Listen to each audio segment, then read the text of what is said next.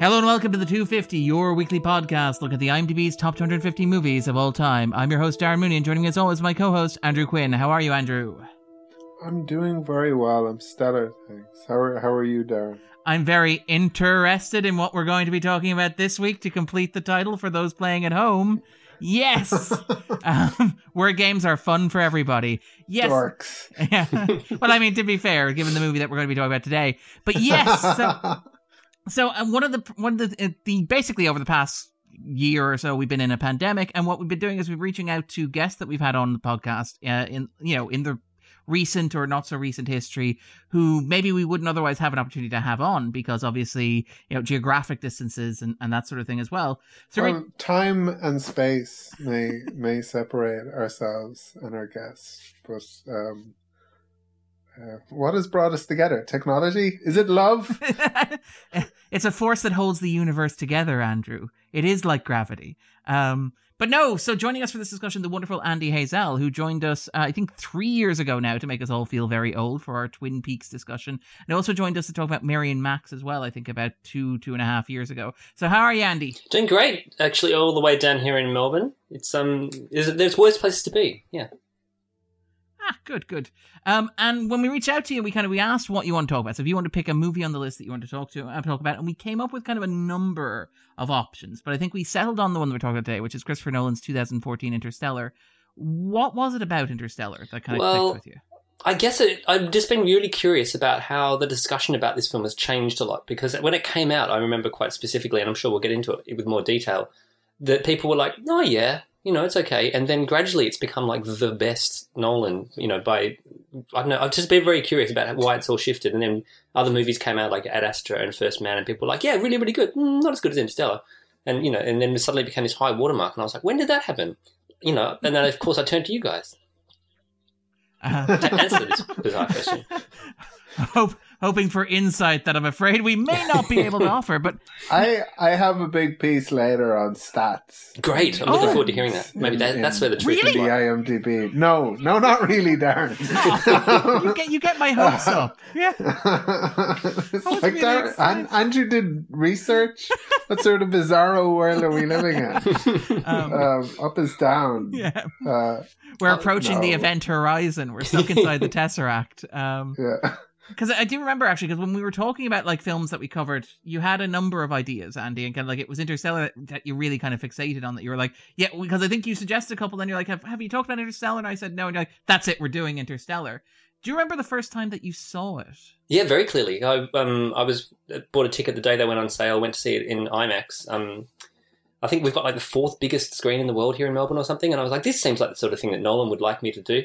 So I went along to that, and it was an extremely impressive experience. One that I replicated last year with Tenet, which was like, had an IMAX screening here the first week out of our 8-month lockdown that we had last year. And I was like, I feel like going to the movies, and why not have to go to the biggest thing possible or greatest Christopher Nolan movie? And I feel like you give the film an extra star if you see it in those sort of situations, because it really is kind of overwhelming and impressive. I think... Isn't the sound even better on IMAX?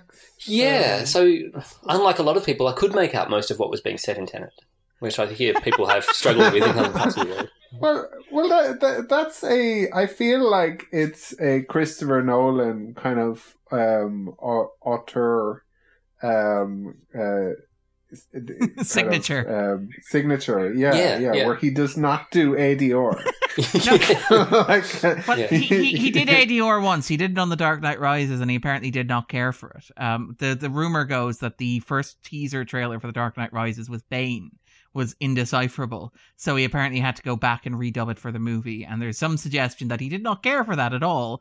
And to be fair, I don't think that like Interstellar, Dunkirk and Tenet have been Nolan's revenge for having to dub Bane over in the Dark Knight Rises.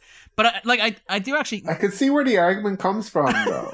Because there was a lot of like Dunkirk that I could not hear. Yeah. And there was even bits of this that like it was fine. I was just like, I'm sure Matthew McConaughey said something. Actually, I played it with subtitles this time, so it wasn't so much. That's a great idea. And I don't mind it at all. Yeah.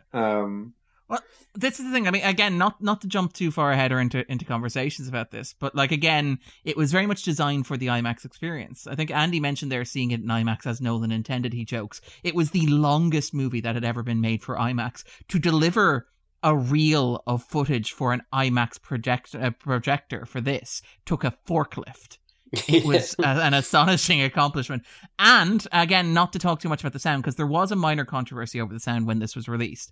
And this is the point at which you really started seeing people critiquing Nolan's use of sound. And I mean, we'll maybe talk about it in the spoiler zone. I agree with Andrew. I think it's an aesthetic choice. And I think it's a very conscious aesthetic choice that is Nolan pushing against his reputation as the dialogue guy or the exposition guy or the guy who over-explains everything. Like, I think there are points in Tenet, not to get too spoilery, where he'll actually have characters sit down and say, now I'm going to explain the plot to you, and then cut away. As if to frustrate the audience, which I kind of take Nolan to be trolling, or like Dunkirk, which is structured so that it doesn't have. He was very proud of the fact in interviews around it that it didn't have any of what he called map scenes where characters pointed at a map and explained the plot in very clear terms to the audience. He's just like, no, don't try to understand it, feel it, to quote from Tenet. And famously, I think Interstellar, when it screened, a number of IMAX cinemas actually had to put up signs basically saying it's not our fault if you can't understand what's going on here. It's being screened the way that Nolan intends it. And second of all, and this is kind of amazes me, apparently it blew out a number of IMAX sound systems in theaters in the US. Like, apparently they literally exploded trying to play the soundtrack for this movie, which is kind of amazing. But yeah, no, it's kind of dazzling. So you saw it, and was it kind of love at first sight? Was it like immediately, this is a great film, or did it grow on you in the way that you kind of talked about? Well, that was what I was really keen to revisit it, to see if it had, because I remember being really impressed. As particularly certain scenes, we'll get into when we talk about the film, that were just absolutely jaw-dropping. I was like, this is where wonder collides with science in the most maximalist way possible, and it was astonishing. I mean, there was some scenes I was like, it's going to stay with me forever, and then other parts I was like, well, this is dragging a bit, and this is a bit far-fetched. How's he going to justify this? And then when I came out, I was really surprised to see that reviews were mixed. I really thought that people were just going to be like overwhelmed, but then I'm thinking like 90-something% of people wouldn't have seen it in 4K IMAX, or the best, possible standard that you could see it at the time. Because when I went to see Tenet, there was like a video introduction from Nolan saying, "Thank you so much for coming to see my film in IMAX. It's so important to me that people are seeing it the way that I intended, and in this time that it's really dangerous." Because there'd been all that bad press all through 2020 that I'm sure you were across, where like Nolan is asking people to risk their lives to go and see his film rather than just waiting like everybody else. I got accused of trying to murder people by giving Tenet a review. Yes, right. Crazy. But you murdering a person had nothing to do with that review. That was completely separate occasion. That was people, it seems to be that one murder will follow you around for like the rest of your life. People cannot separate a private and public persona, Andrew. I've been saying this for years. No, it's cancel culture. Okay. Speaking of which, this is Matthew McConaughey's. But Andrew, what about yourself? Do you remember the first time you saw Interstellar? I think I might have seen it in the cinema. I think I did. I feel like I was maybe one of those people who was initially underwhelmed. I remember I think I went away from it thinking that was really, really good, but I don't know if it was as good as Inception. Yes. I think ever since the last few times I've seen it, it's really it just gets bigger and bigger in my mind, to the point that it might be one of my favorite movies. I mean, I feel exhausted just having watched it, because it really gets me emotionally. Yeah. I mean, the thing that I'll think about isn't like the first time I saw the movie. It'll be like each time since, that kind of sticks in my mind more. And it's a movie that rewards rewatching, I think, as well. But no, I was positive when I saw it first. And I remember when Arrival came out, not liking Arrival, and people saying, "Oh, Arrival is great and it's so much better than Interstellar." it's like Interstellar if Interstellar were good. And I was like, I think Interstellar was good.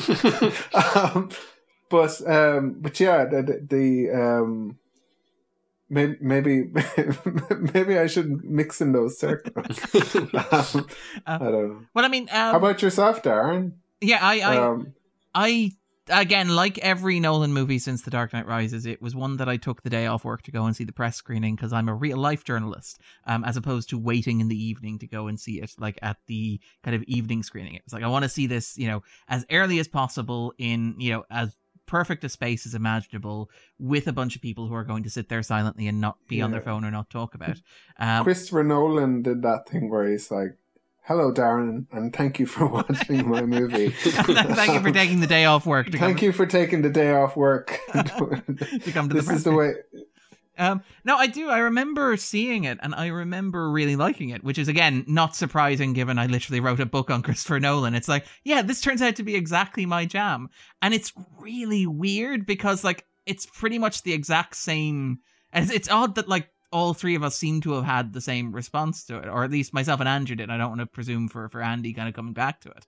But it was like sitting down, watching it, really liking it, really loving it. And then every time since, it kind of growing in my estimation. Because I think a lot of Nolan films I kind of fell in love with at first sight, and I've loved them pretty much the same amount ever since. And that, like, I've always never been as hot on Inception as everybody else is. I've always loved The Prestige as I think Nolan's kind of high watermark creatively. The Dark Knight is to me still is and always probably always will be the best comic book movie. And Interstellar's a very strange one because I saw it and I was like, this is great. This is clever. This is Nolan pushing outside his comfort zone. This is him doing something new and very much playing with how people see him as a director and doing something that is strangely personal while also being, I think Andy used the adjective maximalist, and that is very much what Interstellar is, down to its 2 hour and 49-minute runtime. But emotionally, in terms of scale and spectacle, it absolutely is.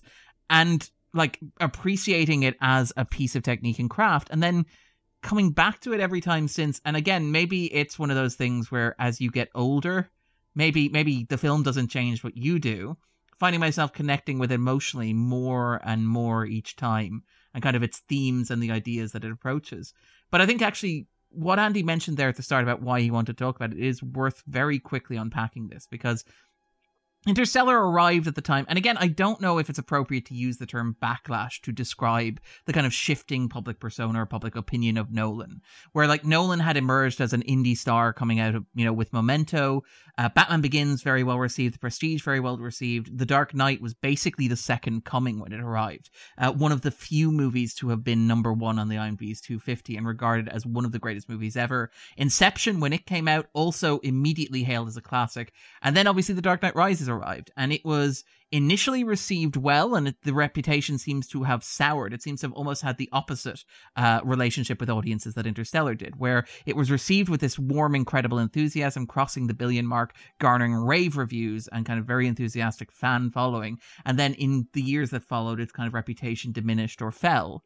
And then Interstellar arrived. Interstellar arrived at a time where I think people were perhaps a bit more skeptical of Nolan, whether, perhaps because his tropes have become a bit more worn, perhaps because criticism of certain tropes that he employed, particularly say his use of women or kind of the dead wife kind of cliche that he came back to. And I think he deconstructs and explores, but the idea that, this is what Nolan does and he just does it continuously, his fixation on time, there was a real sense, I think, in critical circles at least, that Nolan had kind of reached the limit of his abilities. And you can see that looking at, say, the Rotten Tomatoes score, where Interstellar, as Andy pointed out, had a relatively low, I think it's somewhere in the 70s, which is still positive. 72. 72, yeah. Which is still positive, but is not as high as, obviously, The Dark Knight Rises, Inception, Dunkirk, that sort of thing. And the interesting thing about that is that despite that reaction, that immediate reaction to it, it seems to have a very enthusiastic audience following. It is Nolan's third highest ranked movie on the IMDb, behind The Dark Knight and Inception. It's currently ranked at number 29, placing it in the top 30 movies ever made.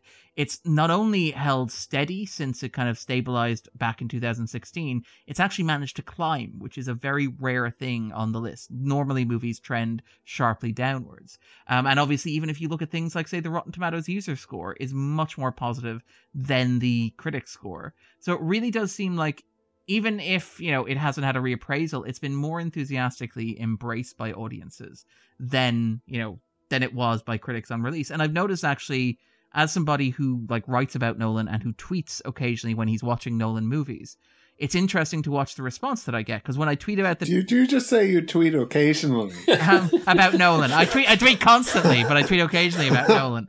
That's why I left Twitter. It was like, I can't keep up with Darren, let alone everybody else.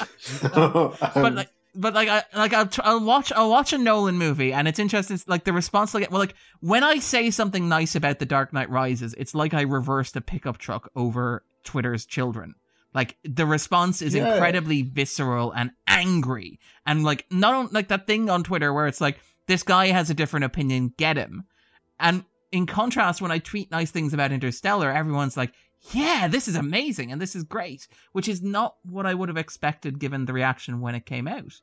So, Andy, actually, do you want to talk about it now, or do you want to wait until we get a bit more further into the discussion? But how has it changed for you over time? Well, this is one thing that I was kind of looking at, was partly those stats you were just talking about, thinking, is it because, IMDb voters are becoming more global and it's less about American guys who are watching movies, and it's actually finding a new audience in different parts of the world? Is this why it's moving up the charts? Because I was really interested in that as well. Like we're saying, it's very unusual for it to climb. And I think maybe it is because if people are revisiting it, it's very easy to be overawed by it and think this is a great film. This is, even on a smaller screen, it's just there's so much tactility to it that it's really kind of cuts through a lot of the CGI heavy films that have maybe sprung up in the wake of Dark Knight. At least for me, like you both have already said, it's when you revisit it, it's just really interesting to see how much more powerfully the emotional side plays, which is usually, I think is kind of unusual, particularly for a big budget film like this, where you're expecting to go back and be awed again by a giant wave or by a rocket taking off or something like that. These are the things that stuck with me before I rewatched it a few days ago. I was like, well, this is the main thing I remember, is the water planet, is the countdown, and him driving away from the house. There's a few other key scenes that really stuck with me. But then what I'd completely forgotten was this emotional arc that cuts through, and it's very easily to ridicule it by, pulling a line out of context like you can do with Tenet, which, we'll get into, I suppose. But yeah, I was really, really surprised, like both of you, I think, just how well it played, and will probably play better the next time I watch it. Yeah. And again, you mentioned the international success. On Douban, which is the Chinese equivalent to IMDb, it is at number 11. Right. It's, I think, Nolan's best performing film in China. In fact, actually, it got re-released in China during the pandemic, which is what pushed it to $700 million. And, it's worth pausing just now to acknowledge this. Nolan made a non-IP related science fiction live-action blockbuster that made $700 million at the global box office while also exploring the theory of relativity.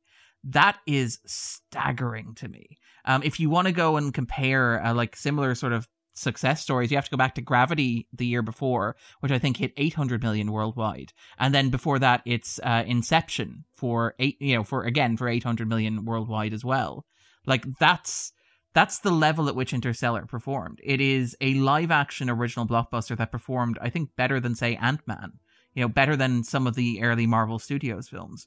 It's a unicorn, which is remarkable to me. It's dazzling. Yeah, that's extraordinary. Yeah.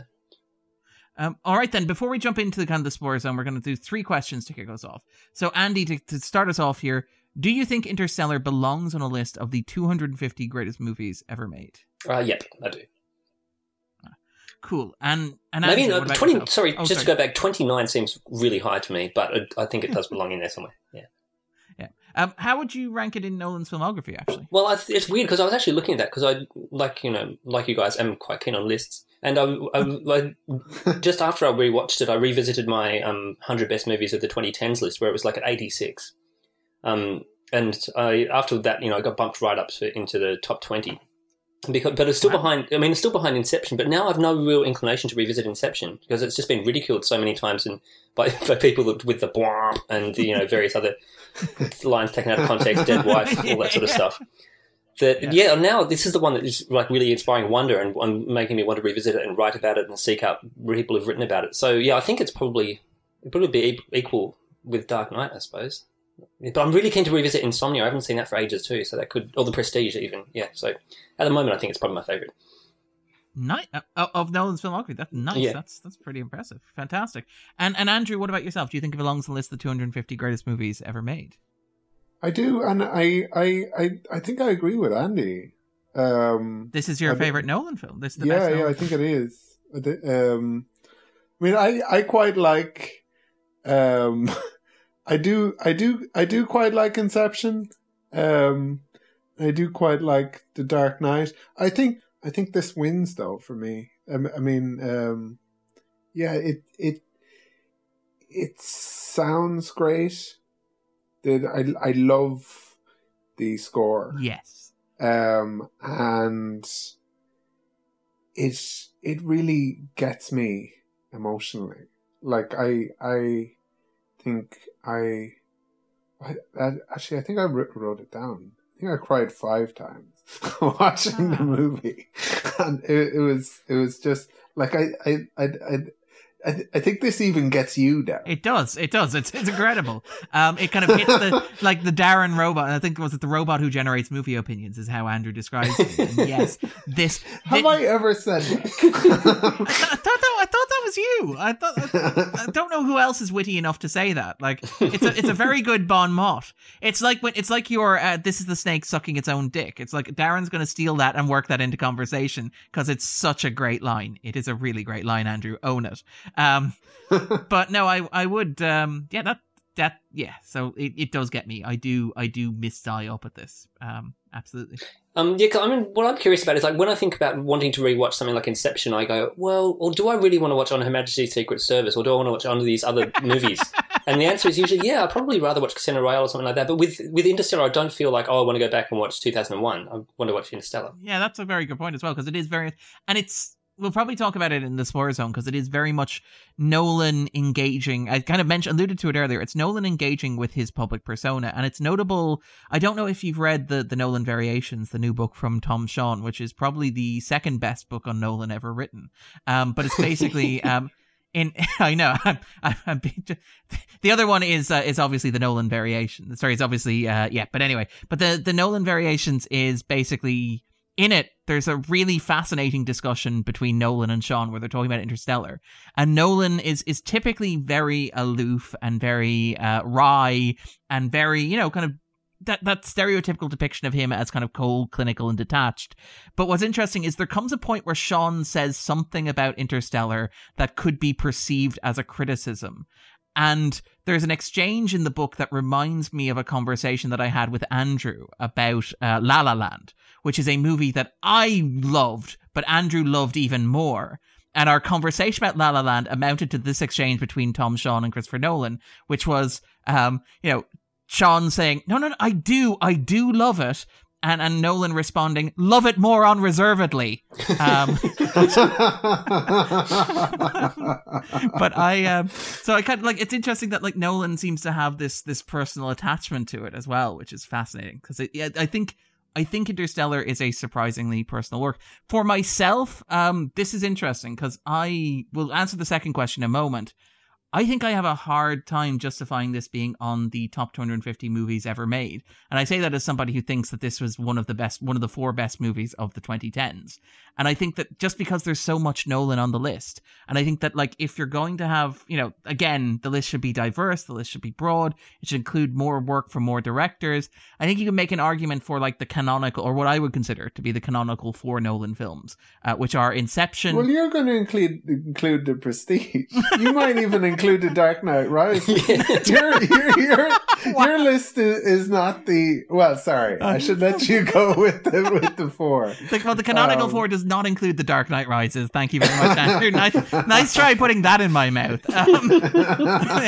For me, and again, this is what I think based on like the discussion of Nolan and kind of like how he's seen and the reception that the films had and the influence the films had. I would argue the canonical 4 Nolans, and they're not my favorite Nolans, to be clear. They're just the ones that I think about when I think about like Nolan as a director with a cultural footprint.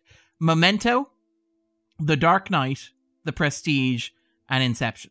I think those are like the big 4 Nolan films when it comes to 21st century cinema. And, however I feel personally about Interstellar, and we'll get to that in a moment, I do kind of worry about that squeezing in terms of making a list, because I do think there's a lot of Nolan on there already. So I'd maybe hesitate at that. Yeah, see, second... Oh, sorry.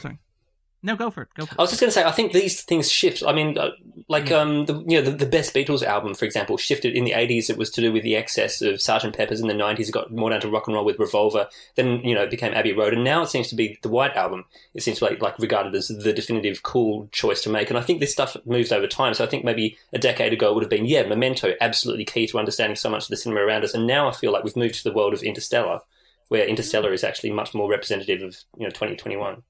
But that's just the theory. Well, it's certainly, I would argue, reflective of Nolan's filmography. I think Interstellar and Tenet are a double feature, pretty much. Good point. Yeah, a long double feature. Yeah, we'll talk about that maybe in the spoiler zone. But second question there, Andy, do you think is Interstellar one of your own personal top 250 movies ever? So good question. I might. No, I don't think it quite cracks it. No. But again, maybe, with more consideration and more research, it might get in there, because it does feel very current and very...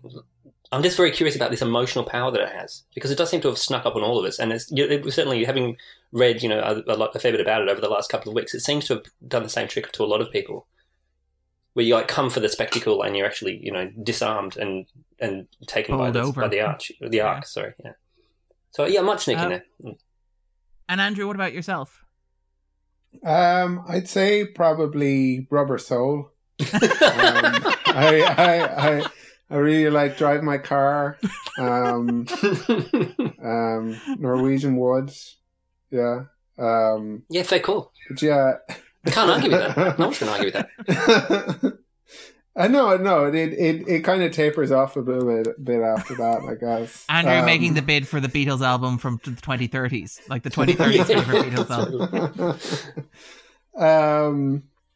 No, it would. It definitely would. 100%. Maybe has more of an argument for being on my list than being in the list. Perhaps. And it's a weird one because it feels very personal and it isn't. Yeah. Yeah. It really gets me, and it shouldn't, because you don't have children and you don't leave them for extended periods of time to go and do your job. Exactly. The themes don't speak to me, but I am heartbroken for him. And what I mean by him is, I guess, Nolan. He's really kind of communicated something very personal, perfectly, and as Andy says, maximally. Yeah, maximally. It's I love it. Yeah, absolutely and unreservedly, yes, for me. It would be in my top 250.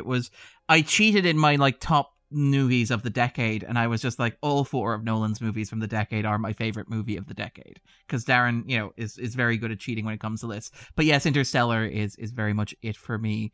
It is a movie that I find incredibly moving. It is what I look for in a blockbuster, which is that it is big, it's epic, it's sweeping, it's moving, but it's also undeniably what cinema is. Again, Andrew's going to take a shot on this one, Roger Ebert's empathy machine. But the idea of using cinema as a mechanism to express your view of the world and how you see the world, and more importantly, how you feel about the world, and what that means to you. And I mean, obviously, there's a whole swath of world cinema is a large part of that, indie cinema is a large part of that, and it's rare to see a movie on this scale, at this level, costing this much, running this long, playing with these ideas.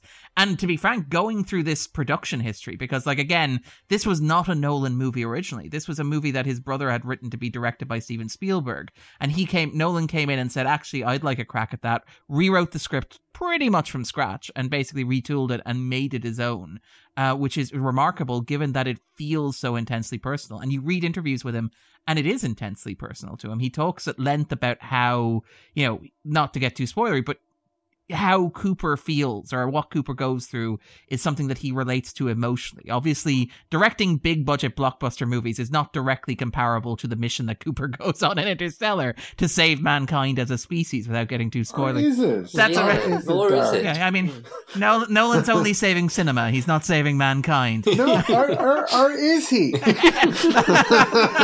That's a very fair point. But no, like that emotional immediacy of the film is kind of something that I react to. And again, it's very similar to what Andrew said, which is like, I don't have kids. I don't leave them for extended periods of time. Now as a kid, I did move around a lot. I did move away from friends for extended periods. There were people in my family that I didn't see for long periods of time.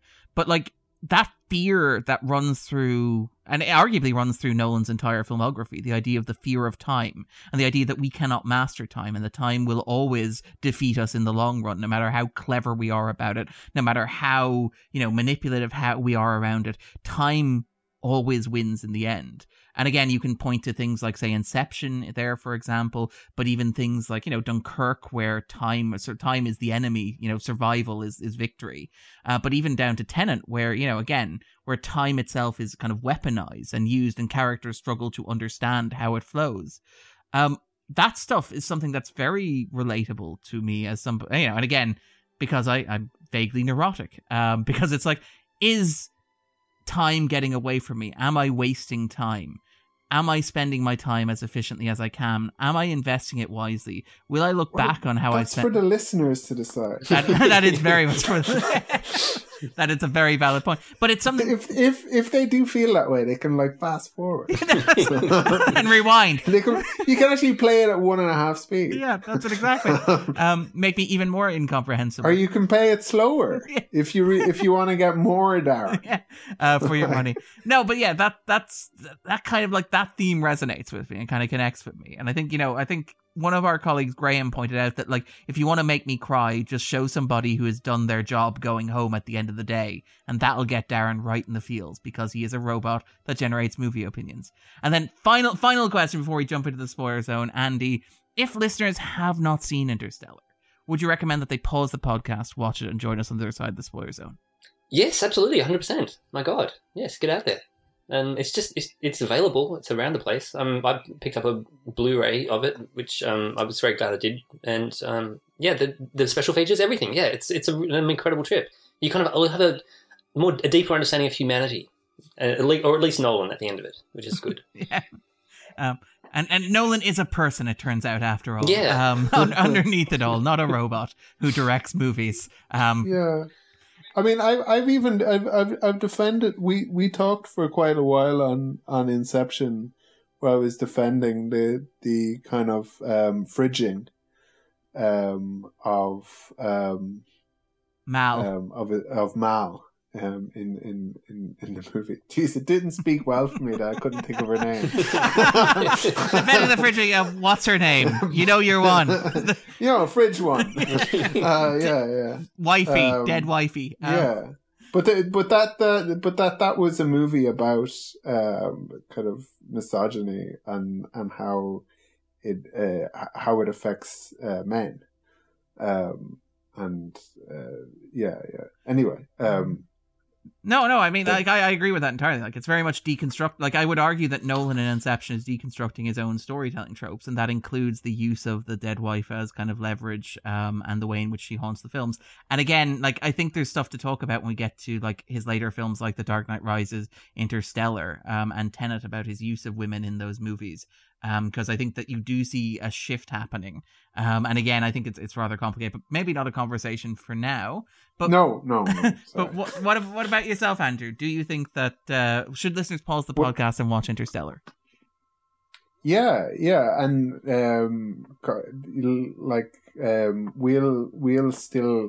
we'll promise you'll come back.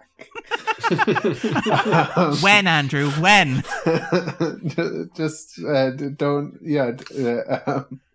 You don't know when they're coming back, Andrew. We'll be old men. Yeah. Still talking about Interstellar. Still talking about Interstellar, it turns out. And for myself, yes, absolutely. And again, I watched this with as Andy said, on a Blu-ray, with a home media setup that made the entire house shake. My neighbors, I'm sure, appreciated it.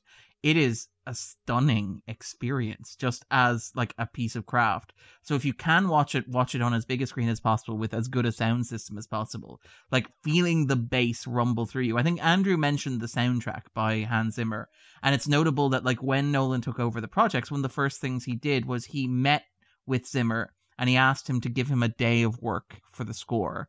And he said, I'm just going to give you a note, and that note is going to have something written on it. It's just 2 lines. And the line is, I'm coming back. When? And apparently Zimmer wrote a day's worth of music around that theme. And Nolan was like, yep, that's the heart of the movie. It is a movie that you really feel. And I absolutely adore it. So yes, I would recommend watching it if you have not already. And even if you have, maybe watch it now that you're a little bit older and see if it hits you in the same way that it does us. All right then. With that in mind, then we'll segue neatly into the spoiler zone.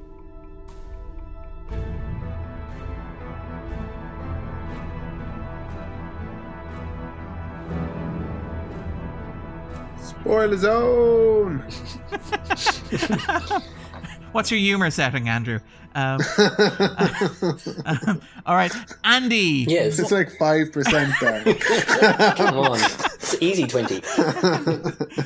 Sadly, the cue light doesn't work as well in podcast form. But Andy, what is Interstellar about for you? Well, what I find it really interesting is, can you guys remember seeing the trailer for it before it came out? Yes. Because it was space race. It was basically the 60s space race, if I remember correctly, wasn't it? Yeah, like the way that's what I find fascinating is the way it was marketed. It in keeping what you were just talking about in mind of Nolan's personal, like how he's seen. This is the way that this film was like set up. If you go back and watch it now, it basically looks like a man is on one side of the universe trying to get back to his daughter, and it's sorry, and it's mixed up with this kind of space race vibe. And so when I went to see it, I was expecting it to be much more about that. But for the first hour, we're pretty much just in Dust Bowl America. And yeah, I just found that really interesting because I was like, Burns. Yeah, exactly, all the Ken Burns stuff. Yeah, fascinating. Actually, using cut footage from the documentary, which is remarkable. From the Dust Bowl. Yeah, which is outstanding. So it was interesting to be kind of disarmed by that. For a little while, I was like, is this the right film? Did I watch a trailer for something else that still hasn't come out? Like, it just seemed very, very different.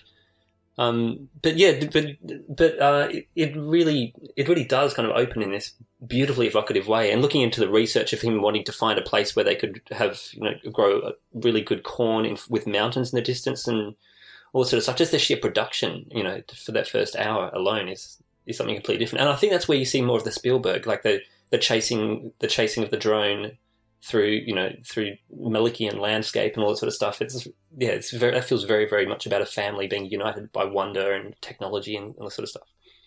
Yeah, because I think there's an argument you could make that Interstellar is perhaps Nolan's most explicitly American kind of movie. Yeah. In that, I mean, like Memento and kind of, Memento and Insomnia are Westerns, but they're very much kind of like noir, kind of like genre pieces. Then you have like his work on, say, Batman, where it's, again, Batman is a very gothic superhero, but he's always felt vaguely British, and that like he was literally named for Robert Bruce. And, Wayne Manor was shot basically in Britain as well. And the kind of like, even the shooting of The Prestige, which was shot between Los Angeles and Britain as well, I think. And then even with, say, Inception, you have this kind of international flavor where it's, Paris that is bending in on itself, and it's Japanese businessmen, and it's a flight to Sydney that's taking place. Whereas Interstellar is very specifically anchored in Americana. You mentioned like Malick as an influence there, this kind of Norman Rockwell kind of quality. And one of the things that I love in terms of production, and this is one of those, like, is Nolan a robot that is designed to make movies? The corn that they grew for the movie, which they did using practical effects, they actually sold it afterwards and made a profit on it. Which helped him like bring the budget in well under the target for the film, which I kind of adore, like in terms of resourcefulness. It's interesting actually that they made most of the 800 million by selling corn. Popcorn is very popular. How much the corn went for? Yeah. Do you think he signed each Cobb, as Cobb from as Cobb? Corn on the cob. He got Leo to come in and do like a little promo work on. Come on, you could flog that for at least 5 figures, yeah. Yeah. But like it is very, very, very strongly kind of Americana. It's rural America. It's the heartland. And it's kind of interesting. You know, the year before this, Nolan had worked as producer on Man of Steel for Zack Snyder, the retelling of kind of the Superman origin story. And while he wasn't necessarily hugely involved in that, he was much more involved with that than he was in the later movies. And you can kind of perhaps see a straight line in that presentation of rural America in, say, Man of Steel through to Interstellar, where it is very romantic. It is very, you know, nostalgic. It's very much, again, mentioning the Dust Bowl going back to the Great Depression. But what I find really interesting about the portrayal of, like, the American rural heartland in the opening hour of Interstellar, well, first of all, how long it is, how much of it there is in terms of, like, this nearly 3-hour movie. You spend a third of it on the ground. But the second thing is the parts of it that have aged, I think, very interestingly, and I think quite well, which is this recurring motif of kind of like conspiratorial mindedness and kind of like anti-intellectualism that's kind of suggested to be kind of festering in the American mindset. So things like when they go to school, when Coop goes to school and he meets Murph's teachers, and they talk about how the moon landing was faked, which is a big conspiracy theory even now. She was your audience surrogate, wasn't she, Miss Hanley? She's like really unimpressed with the moon landing. It's like finally somebody's talking truth to power. But I mean, there's a difference between being unimpressed with the moon landing and thinking the moon landing didn't happen, I would hope. But even things like, say, the way in which they insist that, you know, Tom can't go to college. Tom has to become... No, and the thing is that it's not that he has to become a farmer, because obviously he does have to become a farmer, but that going to college has no value. When in contrast, like the way the film presents Cooper as a pilot who is educated, who knows machinery, who's able to repurpose machinery. He works on the harvesters around the place, for example. He fixes them up. He fixes up the drone. Like, Interstellar is very clear that like Cooper's skills make him useful and make him a better farmer, his engineering and his piloting experience. And I think it's... Well, it's his passion for farming. Yeah, clearly, like underneath it all, the fact that he just longs to be a farmer on some level or another. But I kind of find that portrayal of like the American heartland kind of interesting. I think it's aged. Like if you look at Interstellar and watch it kind of 6 or 7 years later now, and you look at like what's happening in the States in terms of the things that kind of are believed by certain portions of the population, the conspiracy theories that shape and inform a lot of the dialogue, I think, you know, maybe it's reading too much into it, maybe it's giving it too much credit, but it does feel very pointed, right? It does feel very on the nose, very social commentary, I think. Yeah, it does seem like Ms. Hanley is probably in Congress now. But also all around, I mean, like the books are covered in dust, all this sort of iconography is really interesting. And I can't find any stronger way to be able to depict a world that has been telling us to leave for a while now, and it is kind of given up, than dust. I mean, it's just like the literal physical decay of something. It's so strong. And the way that he was using it and filming it, like, you know, saying, you know, I think there was a day that it was raining during production, and he was just like, yep, we haven't seen dust and rain before. We're going to film. This is great. And, you know, just the sheer, how frustrating that production must have been, just having this fake dust everywhere. But it just looks phenomenal. And it's so entwined beautifully with that documentary footage. And like one of the things I actually really admire about Interstellar is how much it tells you, how much world building it does without like heavy labored exposition. So you can tell a lot about how the world is and like what happened to the world, that there were huge wars, that people died of starvation, that there are no livestock anymore, that, you know, corn is the only fruit that's growing. Just by kind of background details and these kind of like innocuous things, like little things like John Lithgow saying, I want a hot dog, while looking around complaining about there just being popcorn at a ball game. Yeah. Like that detail tells you so much about how the world has changed, apparently between now and whenever Interstellar is set, which I find, again, people talk about Nolan's gift for exposition, Nolan's exposition being very heavy handed. I think when we talked about Inception, we talked about like Inception being half the characters explaining the plot of the movie and half the characters doing the plot of the movie that they just explained to you.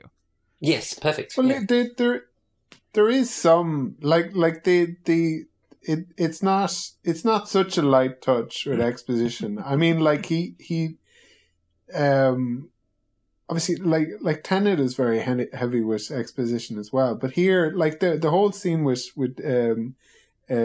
David sorry, I do beg your pardon, David Aiello. And as the principal, yep. Yeah. That's kind of like it's kind of like, come on, Coop. Everybody knows you're an engineer. You used to fly with NASA. And, like, he's kind of like... the world doesn't have any use for you anymore. That's not what we're about here. Yeah. Let me just explain kind of like what world we're in. Yeah. Because you seem to have not realized. Let me kind of situate everyone. Just so we're aware. Might say, for some reason, not know all of this stuff. I'm just going to say it. It really did. It felt like that, though, didn't it? That scene. I thought it handled it relatively elegantly, considering. I liked it. I liked the scene in spite of that. Yeah. I love Coop's parenting. Yes. When he's told to punish Murph for rejecting the conspiracy theories, it's like, so how are you going to deal with this at home? And he's like, well, there's a baseball game happening. There's going to be lots of sugary treats and sugary drinks. So I'm thinking I might just take her and get her high on sugar and tell her how fantastic she is. That's my parenting. I think, Darren, that you've attached more sugar to that story than there was. I think your version is just like there's a big slushy machine. Yeah, well, look, everyone in Interstellar must be so high on high fructose corn syrup. Yeah. Oh yeah. Just be everywhere. Like even more so than they are already. Yeah. Yeah. What do you think is in the bottles that John Lithgow and like Matthew McConaughey are drinking? Kind of during that. And they keep pouring Gatorade on the soil, but nothing will grow. In terms of kind of the movie, and actually in terms of those sequences on Earth, what I think is interesting, and Andy kind of like situated Interstellar in terms of like what's been described as the sad astronaut genre that followed. And we'll maybe talk about that in a moment. Movies like, say, Ad Astra, for example, First Man, movies along those lines. Arrival, I think Andrew singled out as well. And we'll come back to those maybe. But I think... Martian? The Martian as well, the following year as well. And The Martian has a very direct tie-in. We can say now. Yeah, we can say that it also stars Matt Damon. Matt Damon Gets Lost movie, which is another way this feels like a pandemic movie. Didn't some kind of magazine or website do like an accounting of how much money has been spent saving Matt Damon? Yeah, like getting him back from France, getting him back from Normandy, getting him back from Europe in the Bourne movies, getting him back from Mars in The Martian, and getting him back from literally another solar system in Interstellar. Yeah, and again, I love that, during the pandemic, Matt Damon lived up to this by getting himself stranded in Dalkey.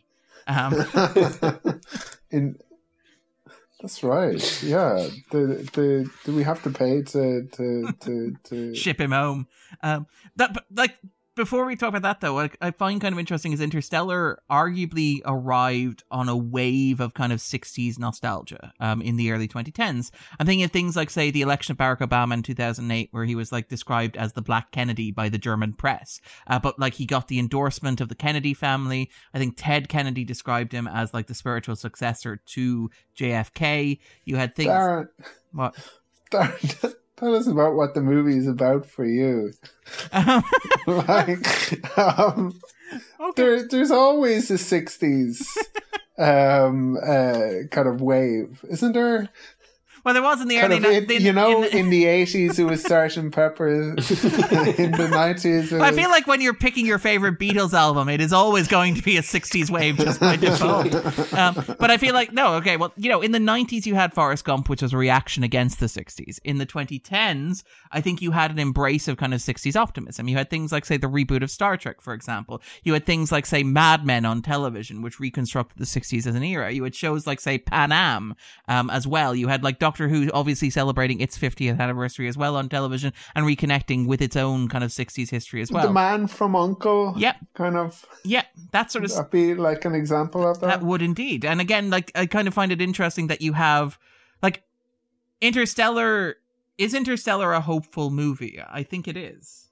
I think, is it a 60s optimistic kind of movie? Because it's about NASA. It's about reestablishing NASA. It's about going back into space. Well, it's about empathy. There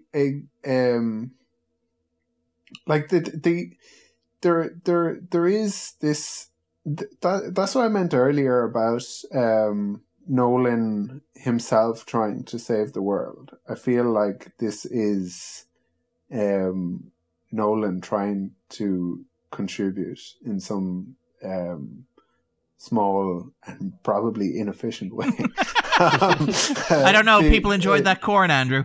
No, but no, in the sense that there is, I think it does a decent job of being a message movie, because it gets across through John Lithgow. He's talking about how there was like 6 billion people, and they all kind of, wanted everything. Yeah. The latest thing. Yeah. And that is the way we are. We are going to kill the world. But we all have iPhones, so it's okay, Andrew. Yeah.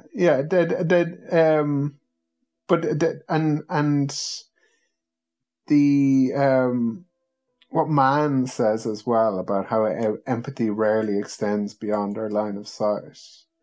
And that we're like, when the end comes, we're all going to be like trying to save our closest and nearest and dearest, and are going to have no kind of global consideration at all. Yeah. You could argue that we're in that situation at the moment. We are. Yeah. With environmentalism. People are trying well, with the vaccine, like people trying to get themselves vaccinated first. The scramble that you're hearing in tech, the scramble that you're hearing in Hollywood, all these people basically trying to get for themselves and for the people they know and their associates, dog walkers. Yeah, and that's what striving is as well. Yeah. Is trying to kind of like get as much for yourself as you can. It's like all of the kind of things that we as a society value, like kind of ambition and drive and these sorts of things. Yeah, they're not like kind of and I'm not judging anyone like in any way that I wouldn't kind of apply to myself on some level. Yeah, absolutely. But Andy, what about yourself in terms of do you see Interstellar as a movie that is, say, optimistic about the human condition, that is hopeful? Because it deals with this. Sorry. Yeah. No, go for it. Oh, I was just going to say, what I find interesting about Interstellar is the way that Nolan uses love here as this force.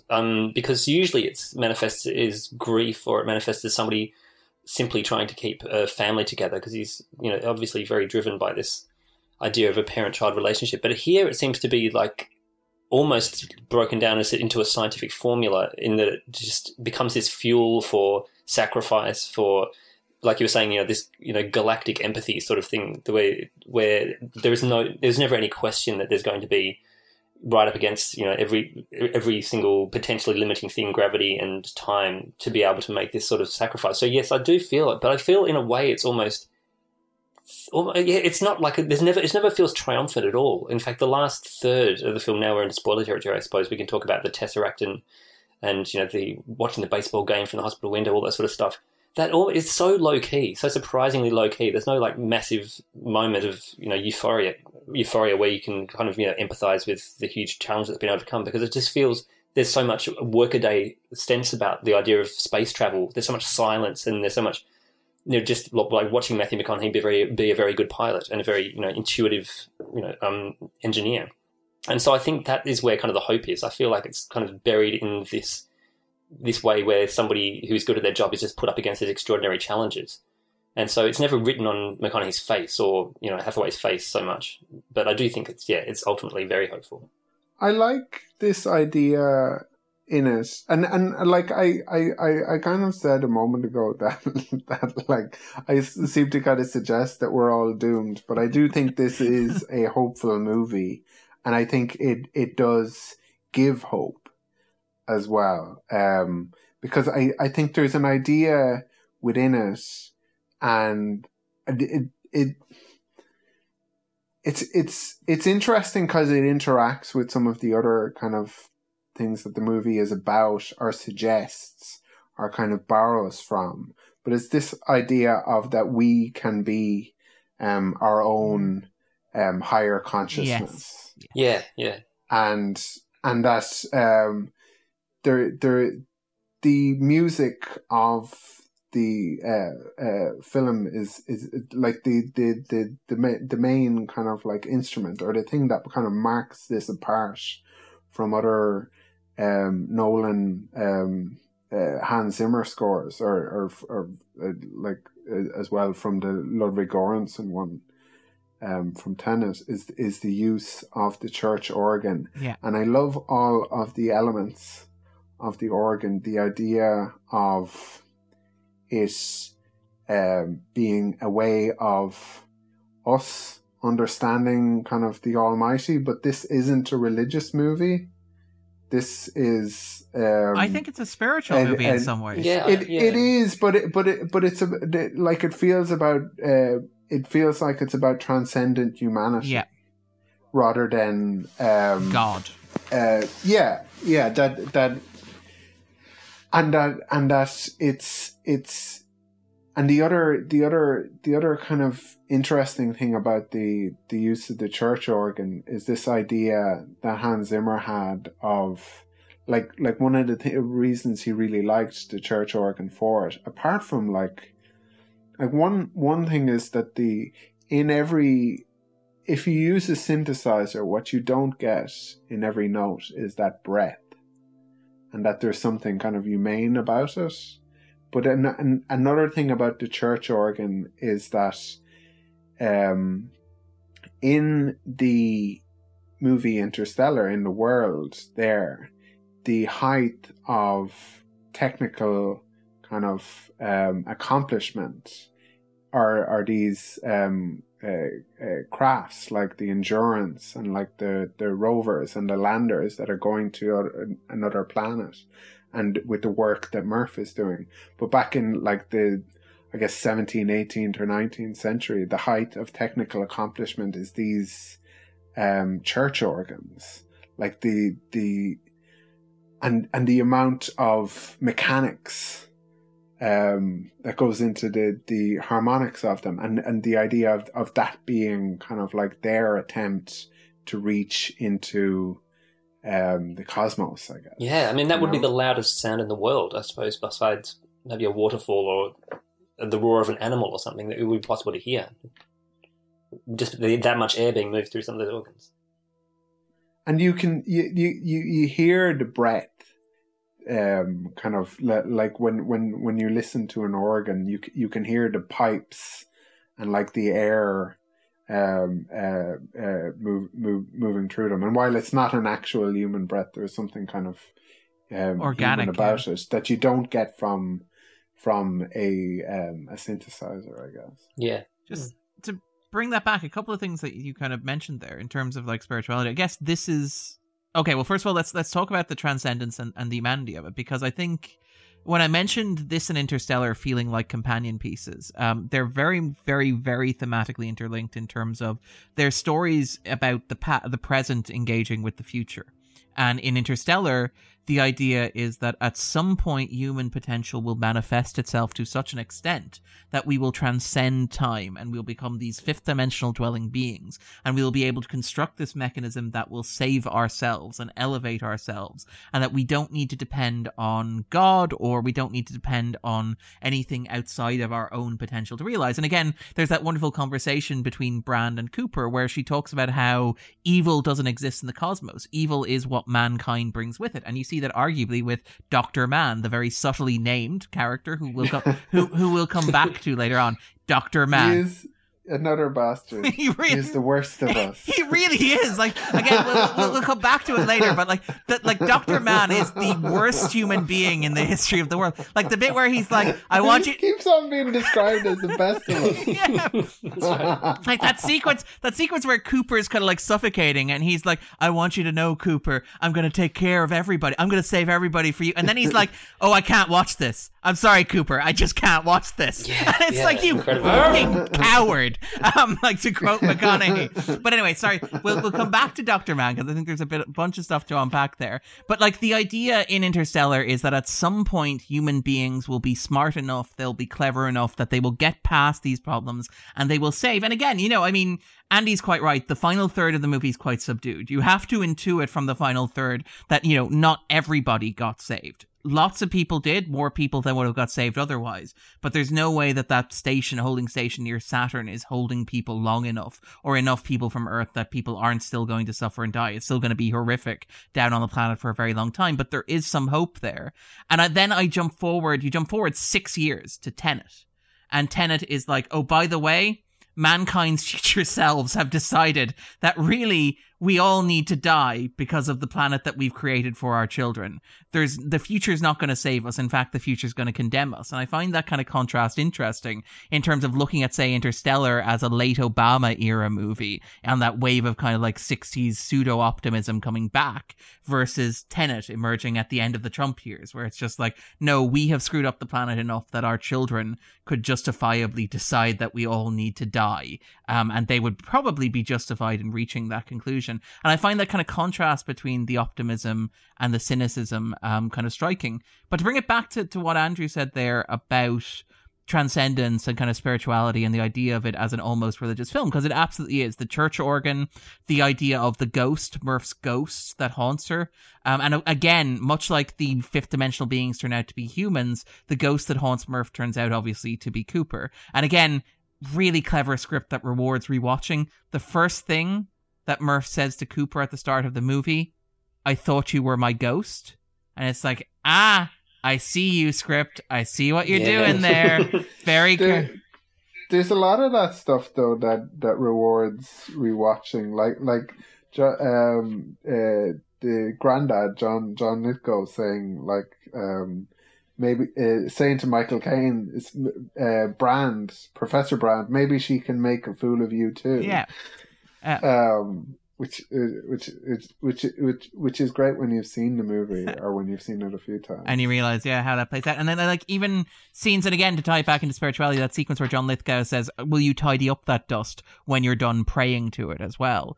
But this idea that, you know, there is this belief, and I think Andrew mentioned this when we talked about Tenet. So to give Andrew credit for this, like I think when you talked about Tenet, you talked about Tenet as a movie that is in some ways about like trying to think of things that exist beyond the human capacity or current understanding of the world, and trying to look at the world in a new way and trying to make sense of rules that govern the world that we don't necessarily exist within our comprehension, but which do exist. And I think Interstellar is a great example of that, because you have like the whole thing where Coop sits down with Murph and he's like, you know, it's not enough to say you're scared of a ghost. You need to actually understand it. You need to find out what it's telling you. You need to figure out what it's communicating.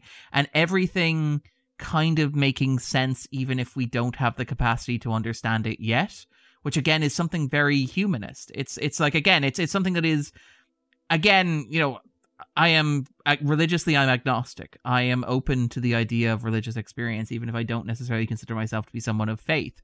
But I do love that idea that there is something holding the universe together, even if we don't understand exactly what it is, even if we don't have the language to describe it or the mental capacity to understand everything that tethers it all together. There is some underlying kind of logic behind that. And I think that like Interstellar captures that beautifully by saying what holds the universe together is humanity. And the obvious point of comparison for Interstellar is a movie like 2001: A Space Odyssey. It's very, very much a point of comparison. It's almost impossible when it came out to talk about Interstellar without talking about 2001: Space Odyssey. And again, if this had been a Spielberg film, it would have been part of Spielberg's wave of, you know, conversations with Kubrick, movies like, say, Minority Report, or movies like, say, AI. But now, because it's a Nolan film, it becomes a conversation between Nolan and Kubrick, where when Nolan became successful, and this is what I mean when we talk about Nolan pushing against how he's perceived and the public image of him. When Nolan initially kind of broke out, he was very frequently compared to Kubrick, and it particularly happened around Inception. And you saw a lot of articles in places like The Telegraph, The Guardian, The Los Angeles Times, The New York Times that were like, Nolan is the next Kubrick, or saying, people are saying Nolan's the next Kubrick. That's really insulting to Kubrick. And this kind of banter that went back and forth. what I think what's interesting about Interstellar is it's basically Nolan almost saying directly to the audience, no, I am not Kubrick. I am very much not I have a very different view of how the universe works. And if you look at, say, the differences between 2001 and Interstellar, so both 2001 and Interstellar are movies about alien intelligences that kind of reach out and try to make contact with mankind beyond their comprehension. In 2001, those intelligences are alien. In Interstellar, they turn out to be human. By the way, I love the shout out that, like, in 2001, the Stargate opens near Jupiter, and Interstellar's like, no, we're going a little further. Our Stargate opens near Saturn, just so you know we're going further. But, like, even in, say, 2001, you have this kind of idea of the universe being cold and impersonal and mechanical, and the idea that, like, the most human character in 2001 is Hal, the robot that goes completely insane and tries to murder everybody. Whereas in Interstellar, you have the two robot characters played by Tars, not played by Tars and Case, playing themselves, played by Bill Irwin, doing the puppeteering for them. But Tars and Case, who are these two robot characters who, despite, like, a single joke about slaves from My Robot Colony, never, like, try to murder anybody, never malfunction, never go insane as you expect them to in a science fiction film. Instead, it's mankind that goes insane. It's man who goes insane. Man is the character who... Kip does kill Romilly. Indirectly. I don't think you could really hold Kip to account for that one. Yeah, no, I think man is like, Kip, what have you done? Yeah. I closed Kip down because I knew this would happen. He'd been talking about it for weeks. I didn't think he'd ever actually follow through on it. Yeah. But no, like, I find that kind of interesting because, like, and particularly Kip's eyes just glow red. Yeah. As he turns on. Yeah, it's cute. Like, finally. A little red prom cute light. Yeah. But no, I do find that interesting because it's like, again, the perception of Nolan as a director who isn't very feeling, who isn't very emotional, who isn't very emotive, who's cold, who's rational, who constructs these movies that are largely seen as intellectual puzzle boxes. And to me, Interstellar feels like Nolan pushing back against that very consciously and very deliberately and saying, look, I do have feelings. Am I the... Yes and no, though. No, like I completely agree with you, but I see how this movie just compounds that vision of him as well, because there are plenty of people for whom this movie doesn't make any sense, and like like not unintelligent people either. Yeah. Like, but like I love this kind of stuff. You know, that's why I'm going to, connect with and either understand or try to understand these movies, and it's not going to check me out. It doesn't make me more intelligent than people who don't like connect or understand or get it. But it does. I don't like while it's possible, I think, for myself and ourselves to rewatch this movie and connect more and more emotionally with it, I think it's a lot of people's experience that they just kind of check out and never return to it because it's kind of it's overly technical, and it is that puzzle box that they don't quite kind of connect with, get to grips with, or want to. Yeah. But Andy, what about yourself in terms of like that idea of kind of Nolan's persona and kind of the perception of Nolan as a director, and whether Interstellar either plays into that or kind of deconstructs it? Do you think? I think it's there. I think that just works on so many different levels. I mean, a lot of the reviews at the time when it came out were like, "This is almost a masterpiece. Like, there are so many great ideas here." And over time, it seems like that more that we get to know Nolan, or we get to see the decisions he made after Interstellar, the more we kind of can't help but say, well, yes, you know, it's much more than just the director as an astronaut kind of story, a man trying to spend more time with his family, you know, all these sorts of fairly rote ways of looking at it. Because I think he is so in love with this idea of science as a religion, which I think is kind of touching on what you were talking about before, that there is a way that we can understand the universe, and part of that understanding is love and is hope, and, you know, is this idea that humanity, you know, is kind of is able to make these huge decisions because we have this, you know, capacity for reason, and the ultimate expression of that is to be able to understand how the universe works. And so I think, there is that way you can kind of see that Nolan is, is a huge fan of these big ideas. But also, I think in other films we see these big ideas explained by Michael Caine or explained by different characters. And Nolan clearly loves the cinematic potential of a conversation about really big ideas. But here we seem to get a lot of the exposition that's necessary. Or maybe it's certainly necessary to get one of those layers of the way that the success that the film operates on, I think, down, is to be able to share that exposition amongst lots of different characters. And we haven't really talked much about the cast yet, but there's such a deep cast of really great actors in really small roles, because clearly everybody at this point was like, sure, Nolan, yep, I'll carry the coffee, whatever, one line, no problem.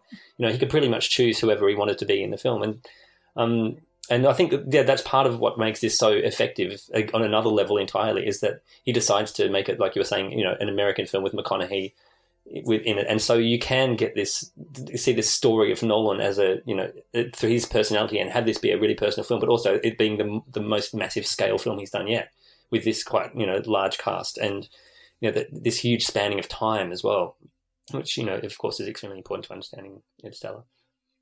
I love to your point there about time, Andy, and the use of time in this. I really like the idea of that.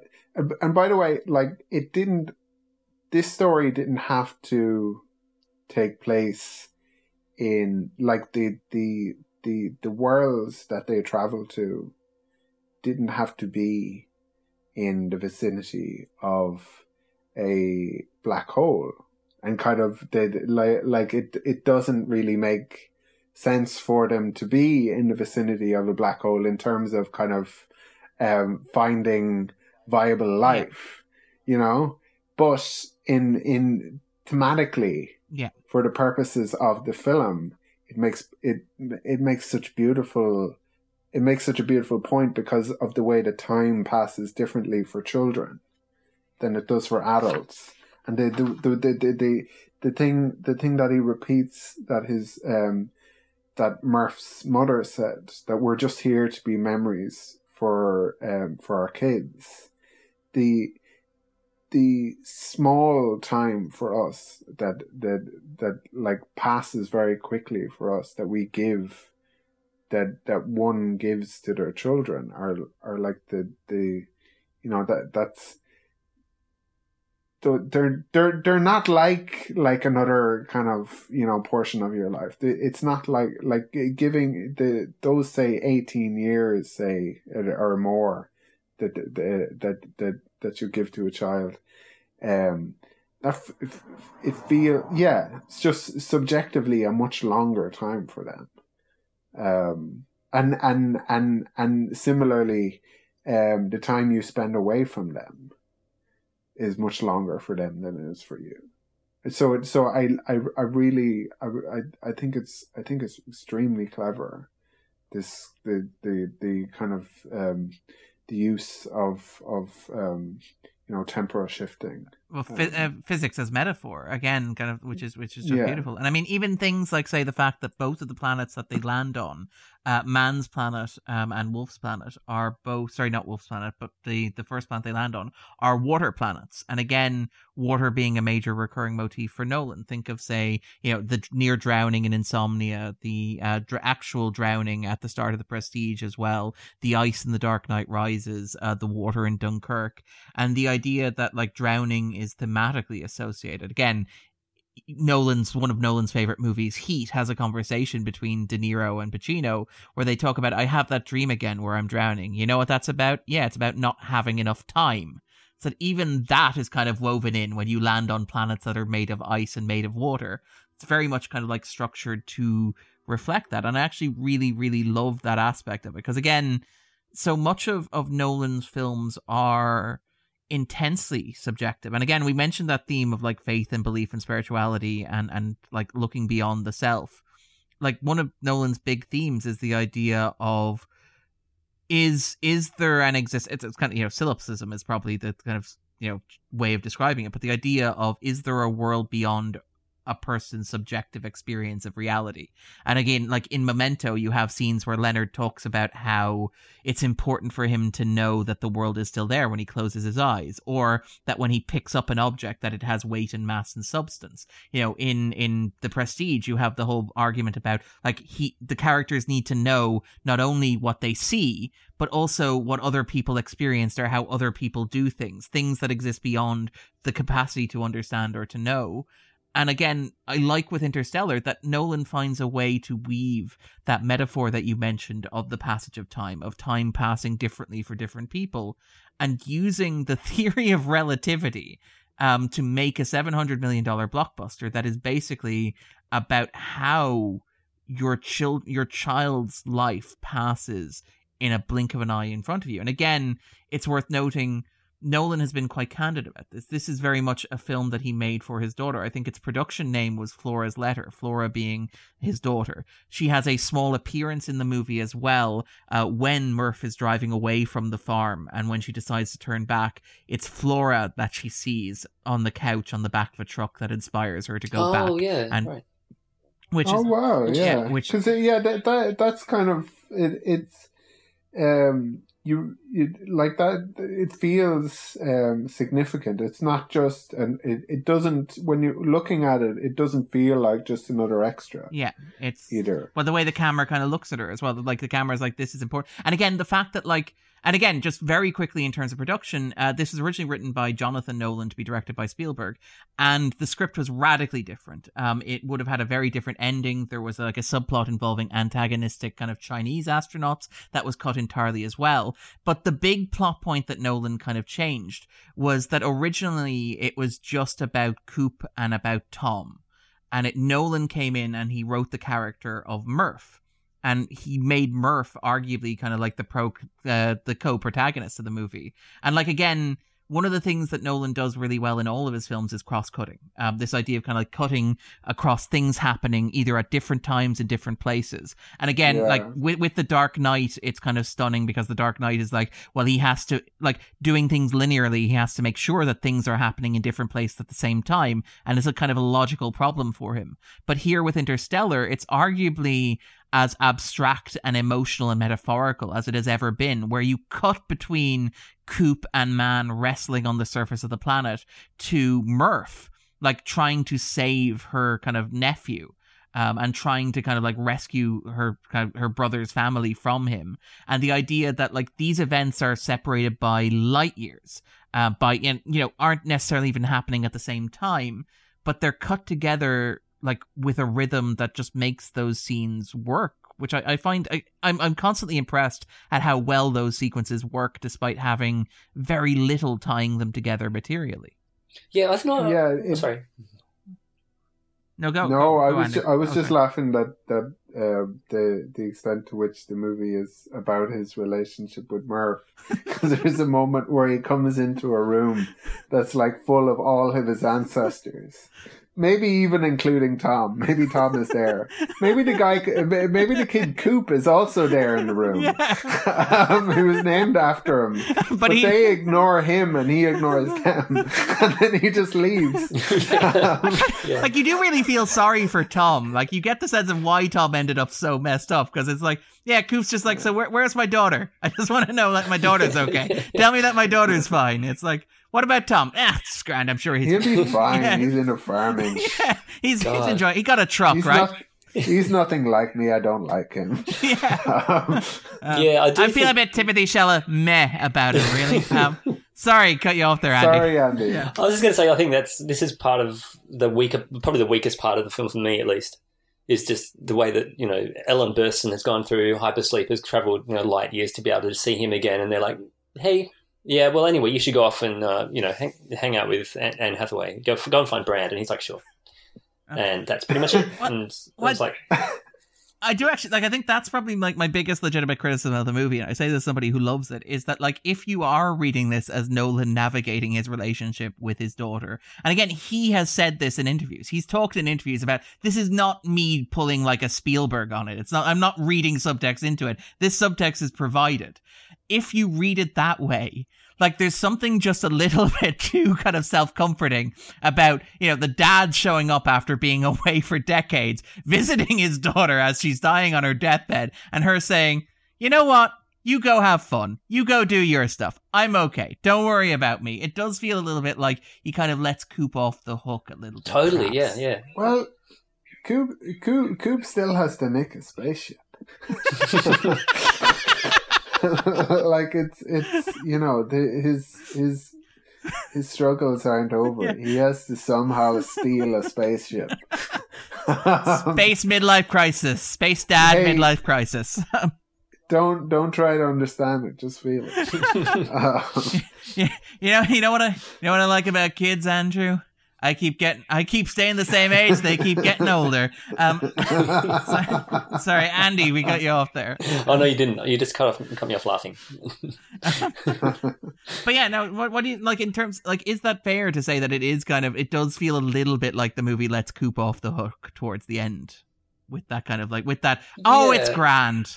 Yeah, and the fact that it's celebrated, it's named after him, isn't it? That the outpost that he's in. Yeah, like it's named after her. To be fair, her, sorry, I actually really like that. I really like the joke that it's like you didn't have to name it after me, and it's like actually we didn't. Yeah. That's right. Yeah, and then I love that we get Tars again as well right at the end, and the whole idea that his place as a museum is a kind of a very it's a very Spielbergian touch. That kind of keeping a little place for nostalgia in the past. Yeah.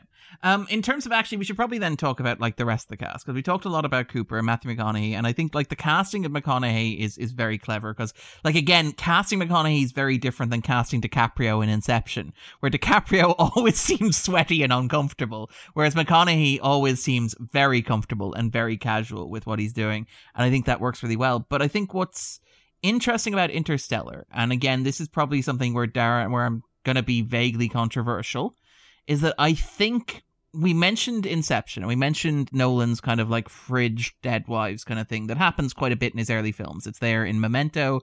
It's, there in, say, The Dark Knight, even to pick an example. It's there repeatedly in The Prestige. And I mean, I say that loving all of those movies, but you get like in Inception, you get a little bit of criticism of that, a little bit of self-awareness around that. And kind of, again, the idea that if you're reading Coop as an authorial stand-in, it's like, yeah, maybe you need to get past that. And I think that what you see in the films coming after Inception, so like The Dark Knight Rises and Interstellar, is you see Nolan at least trying to kind of push a little bit outside of that comfort zone, where I think you can make an argument that, Jessica Chastain, Mackenzie Froy, Ellen Burstyn's Murph Cooper is possibly a co-protagonist as opposed to a pro-protagonist of this movie, in that like she gets her own arc, she gets her own little flow. In the end, she's the one who gets the kind of station named after her. She's the one who kind of...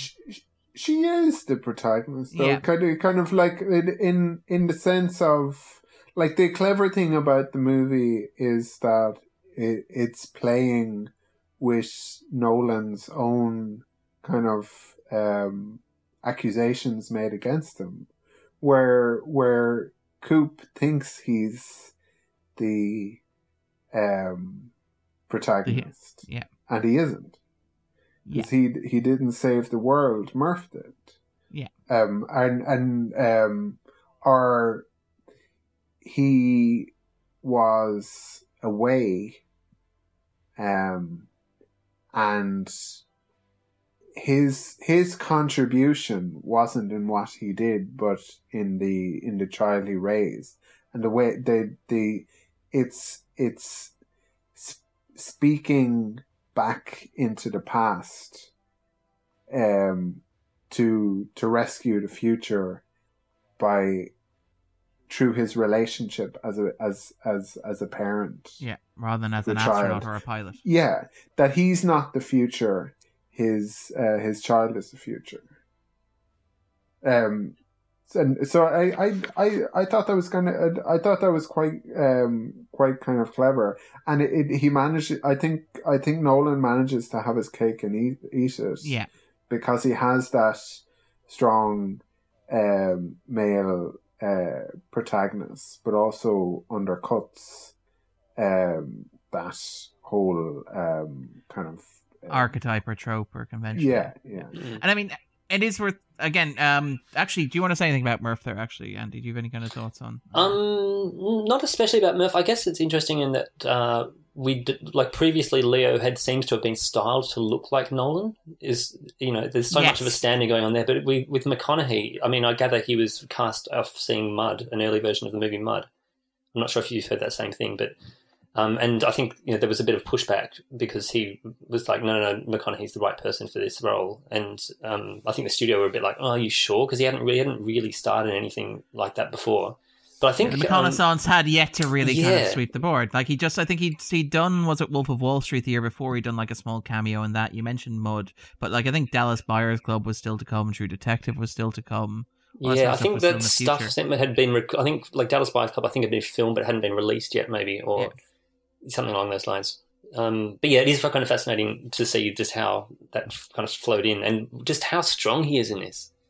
How he balances like so much of the emotional, like the scenes, like, where he's watching the videos, where he's catching up on 23 years of missed videos from Tom. Oh my God. Yeah. That stuff, yeah. That one after the other. And I feel like Casey Affleck and Jessica Chastain deserve some credit in both those scenes as well, but McConaughey just he is definitely I think in fairness I get the impression they all are, and I guess that's what you do when you're an actor, but it really comes through the screen, the emotion of that. I can't watch that without crying. Yeah, no, I have the same reaction. One after the other. Yeah. Yeah, and then the twist where she finally turns up, but you think she's not going to. That's your first glimpse of Chastain. Yeah, it's such a fantastic moment. Yeah, and like the jarring transition, the sense of how much time has passed as well. We should probably actually talk about like Brand as a character as well. The character played by Anne Hathaway, carrying over from The Dark Knight Rises in terms of Nolan's kind of cast or kind of troupe.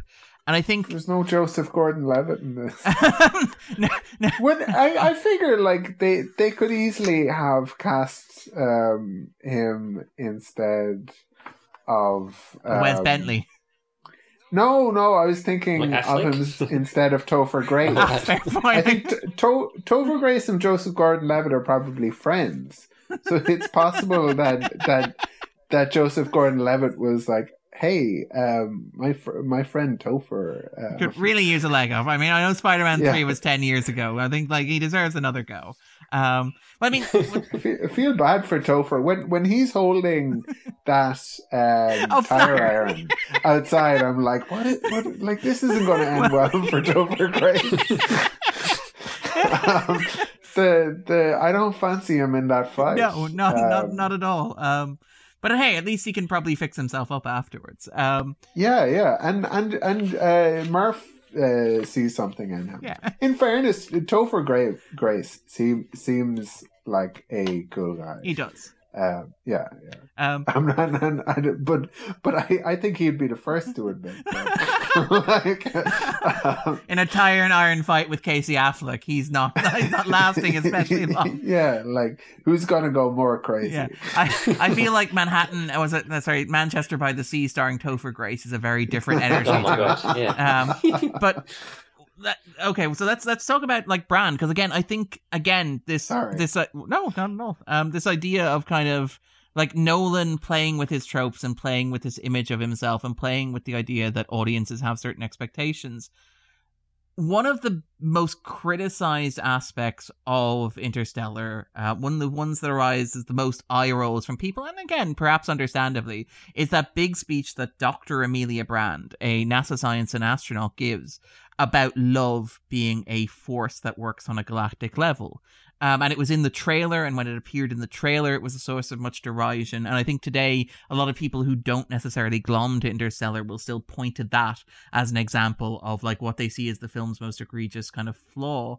I kind of have thoughts on that, but what about you two? How do you guys feel about that speech in that moment? Because it's one of the iconic moments, for better or worse, from the film.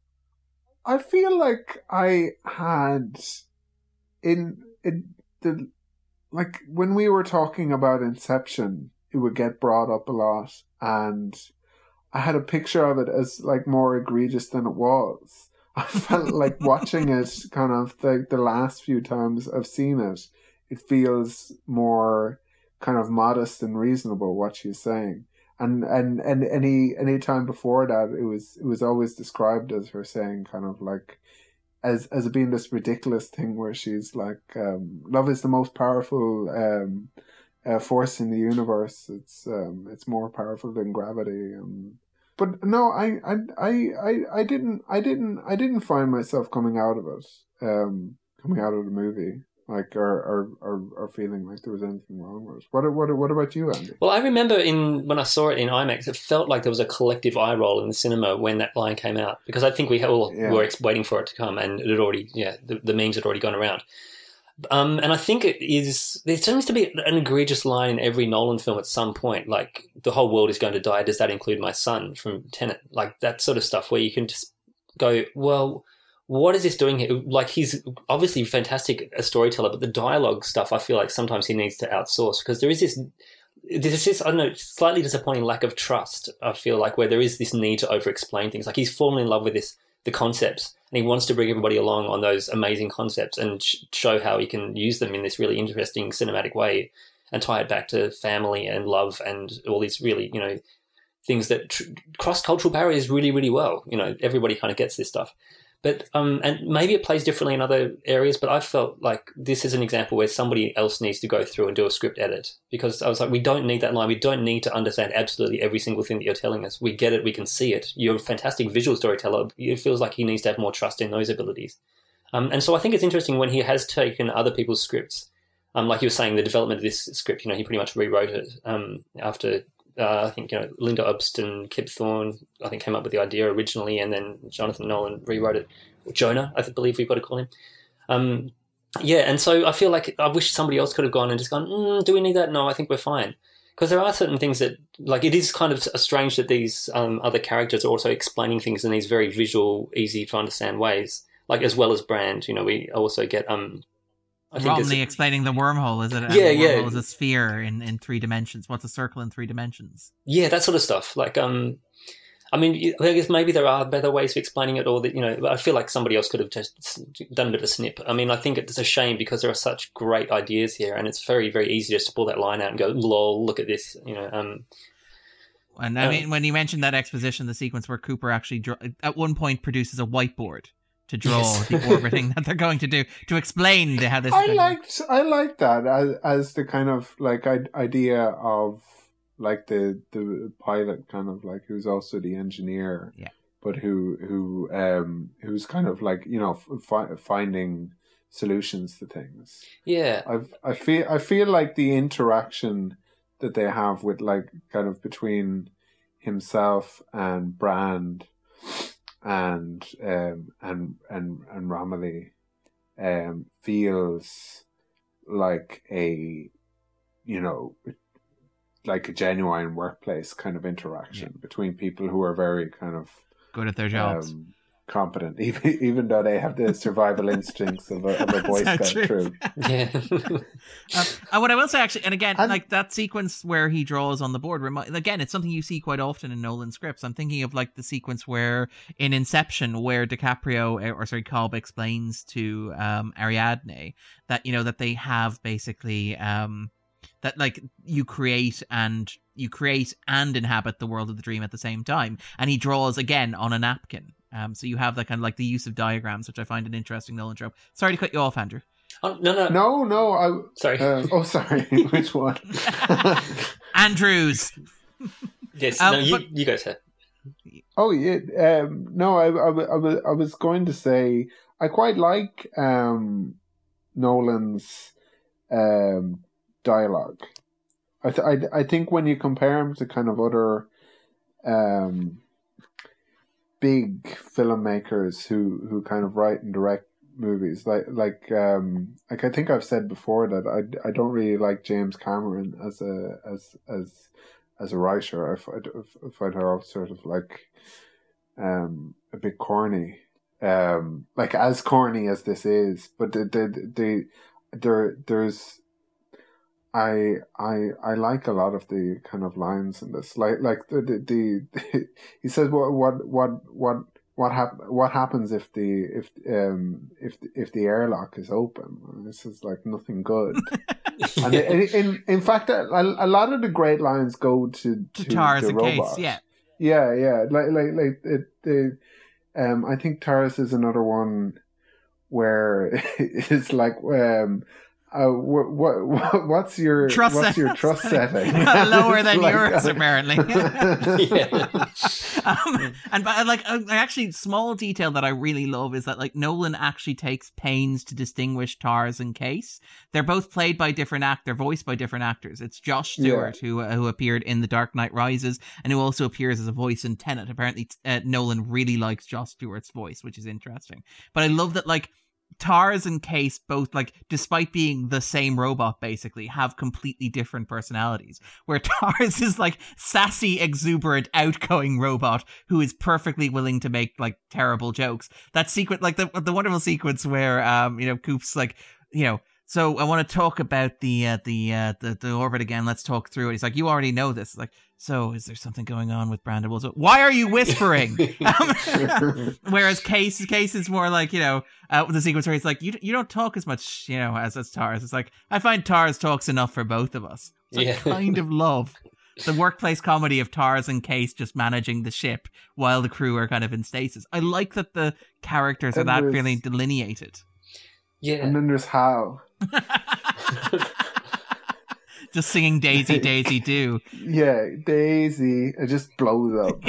Like, what I wanted actually just to bring it back to that kind of like love moment with Bran, because I think this is important. I think this gets at something that Nolan is trying to do with Interstellar. I think he does it relatively well. And I think, again, but I am a guy who literally wrote a book on Nolan, and I'm pre-inclined to say that I really like how he does this thing. But like, one of the kind of standard criticisms of Nolan as a director is that he is very conventionally macho or masculine, that he's very hard rational, hard scientific, kind of like very rigorous. And again, that cliche that we have of being emotionless. But like, one of the interesting tensions that you have between Coop and Brand, and that argument they have after the trip to the first planet, where they only have enough fuel to go to either Man's or Wolf's planet. And basically the sequence in which Coop accuses Brand basically of being overly emotional, which again is something that is a very gendered argument. And like, as Brand points out immediately afterwards, Coop is being just as emotional. He's making that argument because he's factored in a return trip, because he wants to get home to see his kids, because that's his priority. He is not being as objective as he pretends to be. And I find that sequence fascinating, in the context of like pop culture, science fiction in the 2010s, because around the time that this was happening, you had, movements like, say, the sad puppies at the Hugos, the rabid puppies at the Hugos. You had things like, say, Gamergate happening, where it was this big push to delineate certain aspects of culture that had traditionally been seen as male spaces to exclude non-male voices. And in particular, the way that you did that was you had, in Gamergate, the argument for objective reviews, that reviews shouldn't talk about things like how media makes you feel or how you respond to it emotionally or kind of what you think that it's connecting with thematically. It's just be like, no, the camera was pointed straight at the object, everything was in focus, there are no plot holes in this movie, therefore the movie is perfect. And I find it kind of interesting that while this was happening, you had Nolan taking science fiction, which has in many ways been coded, particularly hard science fiction. This is so hard science fiction that like Kip Thorne discovered how black holes work by using modeling from this. This is so rigorous in terms of its science that you take hard science fiction where you have a literal character named Dr. Man, who is the best of us, who talks about the importance of not having any emotional attachments to anything or anybody beyond your purpose and your goal, who lives on a world. I think Man actually describes his planet as harsh and cold, and he stops just short of saying like rugged and manly. But you have this idea in Interstellar, like, and it plays between Coop and it plays with Man and it plays with Brand. This tension between this idea that human beings should present themselves as inherently rational and emotionless, that they should be pseudoscientific, that they should present themselves in a way that is very straightforward and doesn't allow room for concepts that are traditionally feminine, like love or affection or attachment or, Well, yeah, it's lacking that attachment for man that forces him to kind of sublimate in really perverse ways. Yeah. You know? Yeah, that's it exactly. Like man's argument is that, and again, it's something that you hear with this objective kind of argument where man, it's like, no, we sent people without attachments into the void because they wouldn't feel any urge to go home because they could just focus on the mission. And then what happens with man is because he doesn't have any human attachments, because he doesn't have anybody on Earth, because he doesn't have anybody who will be affected by his decision, he just has himself. His primary concern is saving his own skin. As he says, if I push that button, somebody would come and rescue me. If he doesn't have any emotional attachment to anybody but himself, why wouldn't he push that button? And I think the movie kind of plays with that. Because I think, the movie makes the argument that Brand is ultimately right. In that, they should have gone to Wolf's Planet instead of Man's. They should have trusted love and emotion. And Coop and Man, in doing, and again, very gendered, very stereotypical masculine thing of pretending to be objective, of pretending not to be emotional, because emotional is a very gendered term in these arguments, are actually making more dangerous decisions, or actually making decisions with more serious consequences in the longer term, as opposed to doing what Brand does, which is to say, no, my decision is based on emotion, but it's also based on these other factors. And I'm going to put these thoughts out there and I'm going to acknowledge that this is how I'm making this decision. And it's more honest about it, which I find interesting in terms of kind of the movie. But perhaps, am I reaching too much? Am I being too generous in the movie? Am I seeing something that isn't there? No, I'd agree with that as well. And I think Cooper kind of realizes it too. I think Coop's farewell, which was the 5th time I cried during the detach, of the second module. He has kind of in that moment, I think, appreciated what he's kind of taken from Brand, and is kind of wishing her well, and it's also it's interesting as well.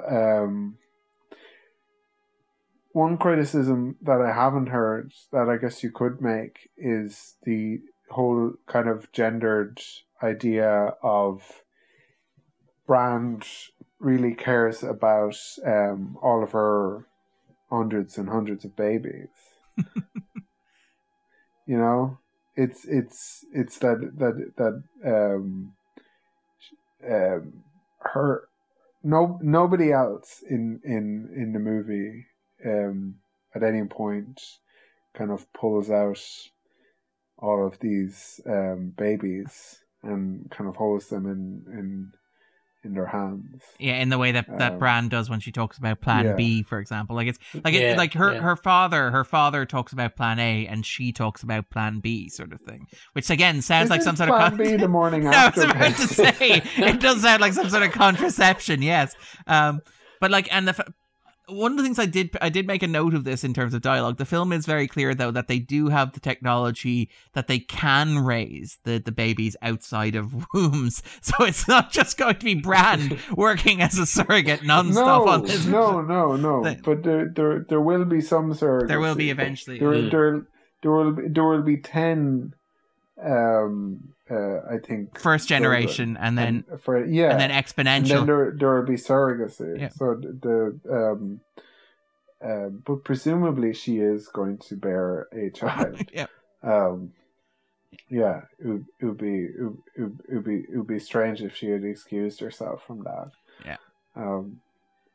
That's fair, I think. And it is like, again, in terms of this kind of gender thing as well, it's worth contrasting with, say, Tom and Murph. Like, again, Tom is presented as this kind of very strong patriarchal authority where he's very much, again, how things are run in his household and not brooking dissent, and the way in which his family is presented as completely subservient to him as well. Very traditionalist. Yeah. Like the way in which his wife doesn't seem comfortable speaking when he's in the room, for example, and things like that. And again, I think Andrew kind of jokingly referenced the juxtaposition that you have between Topher Grace and Casey Affleck, but I do think that's kind of intentional, where, you know, you have Murph and you have kind of Getty, the kind of character played by Topher Grace, and the way in which their relationship is played is very much kind of like reversing that stereotypical gender dynamic, where she's the assertive kind of strong one, in contrast to him, who appears, again, maybe more traditionally kind of feminine, and then contrasting that with the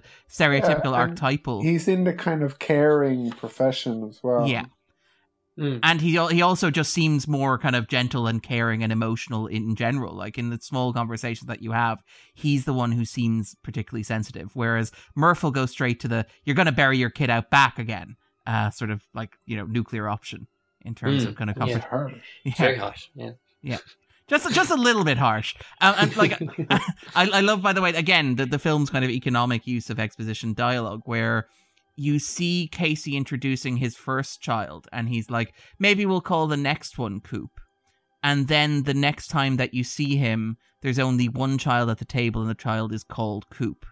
And like, and the movie does, where he talks about Jesse in the call, that he makes, which is heartbreaking. Yeah, it's kind of, again, very, very efficient storytelling, I think, in terms of that. In terms of Interstellar, is there anything else you want to talk about? Anything that we haven't discussed, or anything jumping out at people? Can I ask, do you guys know the only use of green screen in the film? I do not. Sorry? No, I was only going to guess. Go ahead. Oh, no. I'm keen to see what you think it might be. Well, he probably uses something other than green screen to do, like, the Inception effect, which he does, like, the a few Tesseract. times. Yeah. He does it at the station and on the Tesseract and on the... Oh, no, sorry. I don't mean the spinning corridor. I mean the folding, like Paris upside down. Yeah. Because he does that on Man's Planet as well. With the mountains where they're kind of like echoed onto each other. I suspect it's going to be something very banal and very embarrassing, where he needed to pick up from an actor but didn't have access to the set. So it's probably going to be something like a cornfield. Ironically, is it? Oh no! Apparently, I was listening to an interview with the VFX head, and he said the only use of green screen was during the baseball game at the very, very end. When he goes, right, good call. Yeah, when Coop goes to the window and looks out the window, he's like, that was the only time we used green screen, and even then, he was like, it was very reluctant. Yeah. Can we build a proper 3-dimensional space that defies the laws of gravity? Actually, worth singling out there, Matt Damon as Man, because we kind of alluded to him earlier, but it's such a great use of Matt Damon. Because again, Matt Damon is like, you're used to Matt Damon playing these kind of like rugged individualist kind of heroes, people like, say, Jason Bourne. Yeah, so, like stuck in Dalkey. Yeah, and the fact that he turns out to be such a fantastic sniveling coward. Like, I don't think I hate a single Nolan villain as much as I hate Man. Like, like, and the fact that I can't think of anything. And the movie hates him as well, which is fantastic. Like, all the kind of nonsense that he's spouting. The fact that he's interrupted mid-sentence, which I kind of love, where he's like... Yeah. Because I think Nolan really likes his villains, generally. Yeah, he has a lot of fun with the Joker and with Bane and stuff. Yeah, but the moment and the short trip that the Death of Man gets, I love that. Yeah. Like, not because it's so insensitive, but like, screw that guy. Yeah, it's so spectacular. But it's like so spectacular. It's so good. That kind of no time for caution. when that sequence, yeah. That sequence is just so incredible, and it's scored so gorgeously. Yeah, that is one of the great points of music. And again, like, we haven't talked too much about technique or craft here, but things like, say, Nolan, again, borrowing from 2001: A Space Odyssey, fixing the camera to the ships so that when they rotate, the camera fixates on them as a point of focus, and the stars and the black holes seem to rotate around them. Or things like he does it repeatedly. He does it through that No Time for Caution sequence as well, and it's breathtaking when it happens. But things like, say, cutting to exteriors in space in absolute silence. Yes. So like that sequence where Man blows up, because you just get the vacuum effect that cuts him off mid-sentence. And again, the thing that I really hate about Man isn't like how cowardly and snivelly he is. It's the fact that while he's doing it, he's constantly monologuing about how great he is. about how don't worry, he's going to save everybody. And it's like a Shakespearean performance in a way. Yeah. It's really great. But like the fact that like you get that moment where he gets sucked out, you get the suction of the air, and then you just see in silence the lander crashing into like the components from the kind of Endeavour and just kind of like smashing into it and them exploding in space. And then you cut to inside kind of like the kind of lander with McConaughey, with Cooper, and with Brand, and the score just soars. It's like, it's remarkably well constructed. I think I've described the No Time for Caution as perhaps the closest that Nolan has come to filming a sex scene. Interesting. Yeah, have either of you had sex while listening to that soundtrack? No. That's a waiting for me. Yeah. I've done it once. The person was like, "What is this?" They were talking about the soundtrack. Yeah, letting those bass notes hit you, eh? Yeah. Those pipes. Yeah. So. We're just going to let that comment stew awkwardly for a second there, Andrew. So Murphy isn't called after Alex Murphy from RoboCop. Unfortunately, missed opportunity. But it is about a man longing for his family. In terms of food waste. Sorry, Andy, we do this every week. There's all of the burning fields of corn that catch fire and create smoke, and I'm going to guess that Donald, played by John Levitt, John Lithgow, doesn't actually eat the popcorn that he gets at the ball game either. I'm going to reckon. Yeah, probably. Yeah, he orders it, and then they have to go. Yeah. So, yeah. Well, he would have thrown it away in disgust anyway. Not a hot dog. Which I think is that's a reference to a line that I think Roy Schneider, not Rob Schneider, very different movie, says to him in 2010, the year he made contact as well. He delivers that line in that kind of way as well. All right, Andy, what about yourself? Is anything jumping out at you? Anything that we haven't talked about already? Anything that you think merits discussion? I think I don't know if we've talked enough about the design of Tarzan Case. The just the idea that a robot would be so functional and yet still so human without looking or acting in an android kind of way. I thought that design was really interesting. The way that Case can turn into an asterisk, like when necessary, was really cool. And roll and cartwheel. That sort of stuff is like, that's really thinking like I've never seen a robot like this in cinema before. Feels very new. And we should single out Bill Irwin, who did the puppetry for both of them, because Irwin is an actor. He's played a lot of, like, I think he popped up in CSI a couple of times with Lawrence Fishburne, but he was on Legion for 3 seasons. But he's, I think, a trained clown or a mime, so he has that kind of physicality. And he's really, really good here. He also does the voice of Tars as well. Yeah, just the design of them is incredible, and the way in which they have like paws, and they can kind of like they can fold out in different ways. They can carry things or lift things or hook things. It's a very clever design. It is, and every time they do something new, you're like, oh, yeah, of course, that's plausible. Even though it's like this miraculous plot, mechanics to help this scene, do what it needs to do. Yeah, brilliant design, yeah. Why did anybody leave the ship on that first planet? Why didn't they just send why didn't they just send Case out, and that would have handled things much more effectively? Yes, Case could have gotten the data, the brand chasing. love as well going to sleep without an alarm set. That Dr. Mann goes to sleep with no wake up. Wake up time. I mean, like, again, very much in keeping with Such a luxury. Yeah, very much in keeping with Dr. Mann as a character. It's like, oh, don't worry, somebody will wake me when they come to get me. It'll be fine. I'm not planning on going solo. Yeah.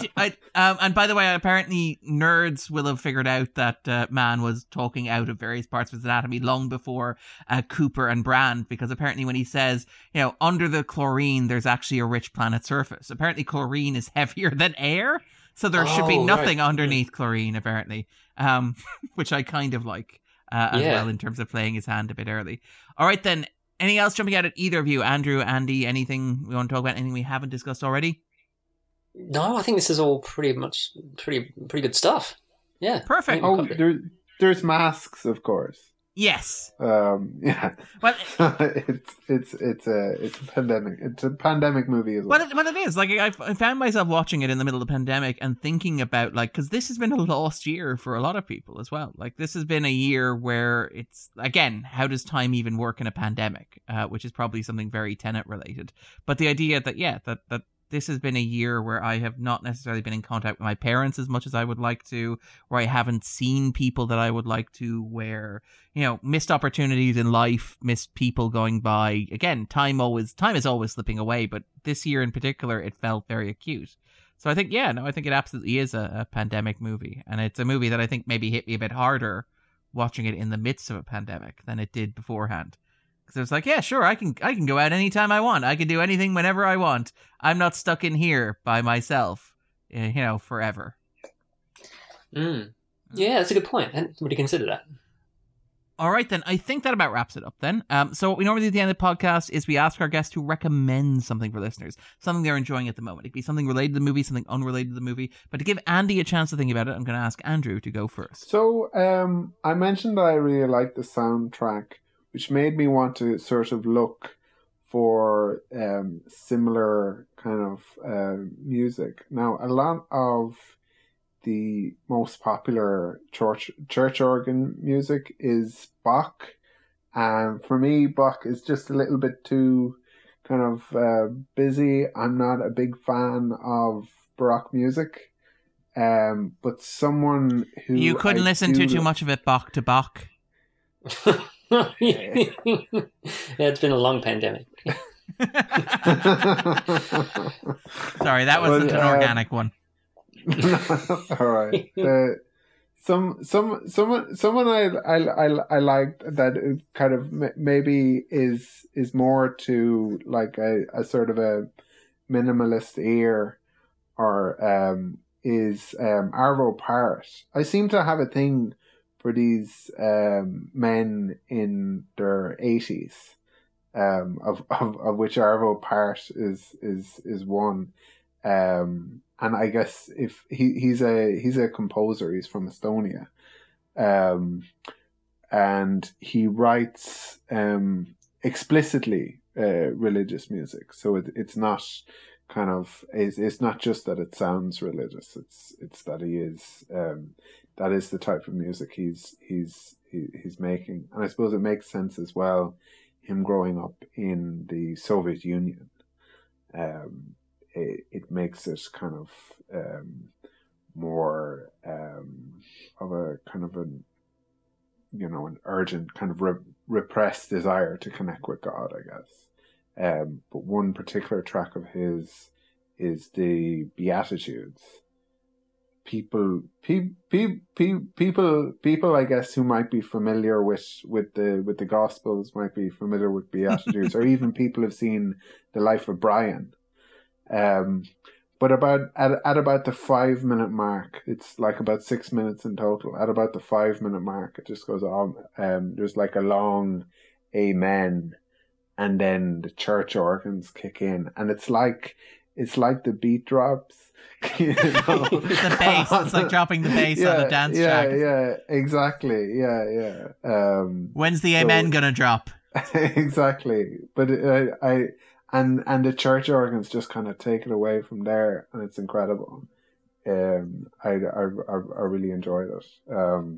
And some people have said that Hans Zimmer. I've heard at least what I've seen like comments mention that Hans Zimmer kind of might rip off Terry Riley a bit.